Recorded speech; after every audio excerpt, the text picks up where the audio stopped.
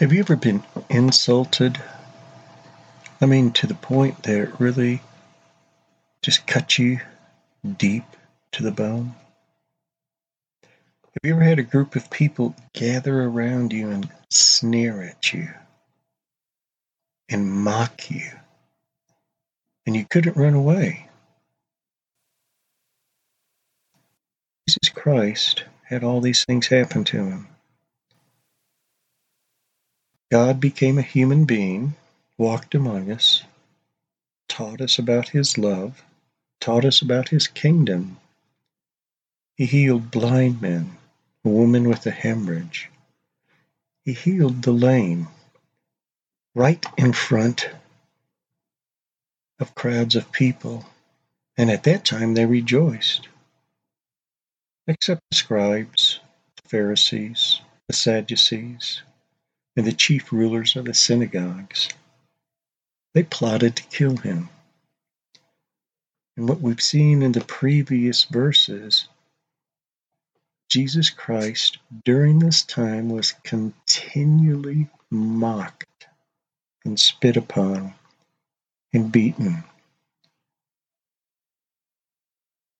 We think of the crucifixion as a physical thing that he endured on the cross, which he did as a sacrifice for you. But look at the other things that took place, the things that he endured during this time. In Luke 23, it says, when they came to the place called the Skull, there they crucified him. I'm going to stop there because we tend to think crucified, oh, it's done. No, it was slow. It was made to be slow. It was made to be painful. And it was made to be a sign of triumph of leaders.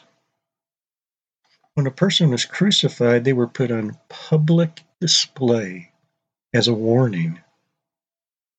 As a warning.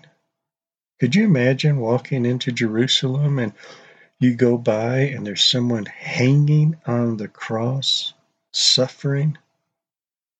What type of message does that send to you? You better obey us. You better be loyal to us, or we'll crucify you. We'll put you on display. When they came to the place called the Skull, there they crucified him and the criminals, one on the right, the other on the left. But Jesus was saying, Father, forgive them, for they do not know what they are doing. And they cast lots, dividing up his garments among themselves. Crucifixion alone is horrible. But in the very midst of all this physical pain and suffering, this was going on. And the people stood by, looking on. And even the rulers were sneering at him, saying he saved others. Let him save himself if this is the Christ of God, his chosen one. The soldiers also mocked him, coming up to him, offering him sour wine, and saying, if you are the king of the Jews, save yourself. Now there was also an inscription above him, this is the King of the Jews. Have you ever thought about the day of judgment? When you stand before God, it won't be just you and God. You will be surrounded by witnesses. You will be surrounded by people. And you will have to give an account for your life. Can you imagine the humiliation that you face? And yet, you will be in front of Jesus Christ. Father, forgive them. for they do not know what they are doing. On the day of judgment, it will be pure righteousness and holiness. It will be a perfect judgment of your life. And if you've received Christ, you will be completely forgiven. No one around you will be mocking you that day. No one will be sneering at you that day, because the risen Lord Jesus Christ will be there with you, with his forgiveness and with his goodness. We tend to think that God gave up his body and his blood, but he also gave up his right to be God that day. He gave up his right of retaliation that day and instead gave forgiveness. Have you ever been mocked? Not by one person, but by a crowd? Have you ever had people just look upon you while you suffer on their behalf? Jesus Christ was suffering on your behalf that day, and people were sneering at him and mocking him so that you could be forgiven. We don't even know the depth of the pain that he endured that day. We don't even comprehend our own sin, much less the sin of the entire world falling upon him.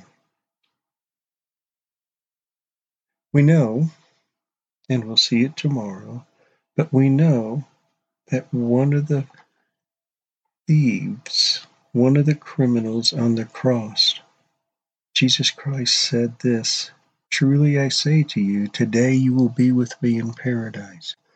We know that he was forgiven, but who else was forgiven that day? When they came to the place called the Skull, there they crucified him. And the criminals, one on the right, the other on the left. But Jesus was saying, "Father, forgive them, for they do not know what they are doing." The soldiers who pounded the stakes through his wrist into the cross, who mocked him, who stripped him, who divided his clothes among themselves. If you believe the word of Jesus Christ, they were forgiven.